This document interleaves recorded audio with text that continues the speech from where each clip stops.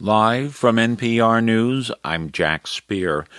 A bipartisan group of 10 senators who've been working to get a deal on an infrastructure package now say they have an agreement on a framework, but the members did not release any details. According to sources familiar with the negotiations, the proposal would cost $1.2 trillion over 8 years and include $579 billion in new spending. The plan does not include any tax hikes, but aides did not provide further information on how costs would be offset.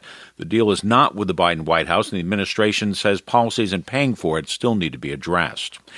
The U.S. says it will donate 500 million doses of COVID-19 vaccine, and President Biden today called on other world leaders gathering now for the G7 summit in England to join the effort.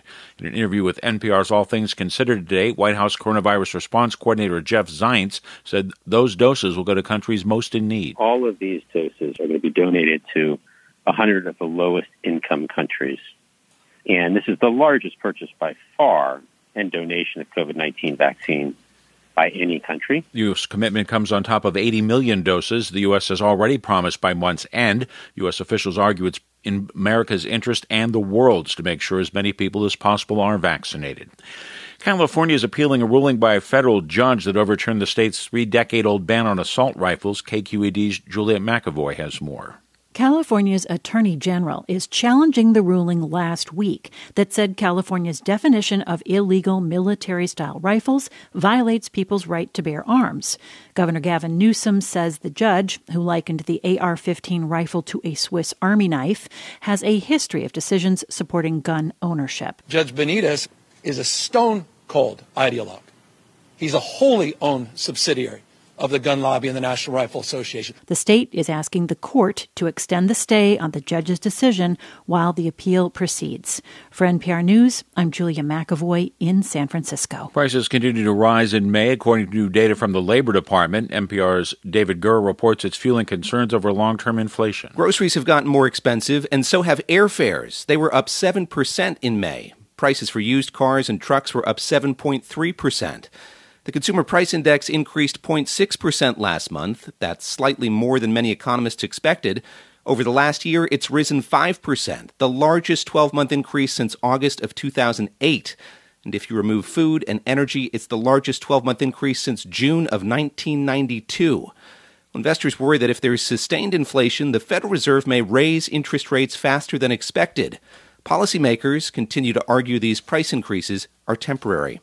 David Gura, NPR News, New York. Stocks posted modest gains. The Dow up 19 points today. The Nasdaq rose 108 points. The S&P gained 19 points. This is NPR. The Environmental Protection Agency is reconsidering soot limits in the air. As NPR's Rebecca Hersher reports, soot is made of tiny particles that can lodge deep in the lungs. Chronic exposure to soot pollution is responsible for millions of deaths around the world each year. Soot comes from burning fossil fuels, including gasoline and coal, as well as from wildfires and agriculture. The EPA is responsible for setting limits on soot in the air in the U.S. The last time the limit was updated was nearly a decade ago.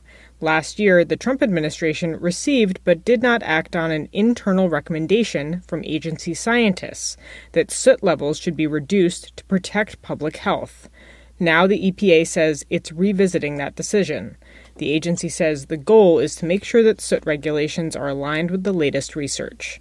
Rebecca Hersher, NPR News. Arizona hasn't used its gas chamber to carry out an execution since 1999, but the facility is being retooled as the state tries to resume executions after a 7-year hiatus. The horrors associated with gas chamber deaths and the advent of lethal injection had led many in the U.S. to oppose such executions. Corrections officials declined to say why they are restarting the gas chamber, though the move comes at a time many states are finding it increasingly difficult to secure lethal injection drugs as manufacturers refuse to supply them. Executions nationally have been at near record lows. South Carolina last month passed a law requiring death row inmates there to choose between the electric chair and a firing squad. Crude oil futures prices moved higher today. Oil up 33 cents a barrel to $7.29 a barrel in New York. I'm Jack Speer, NPR News.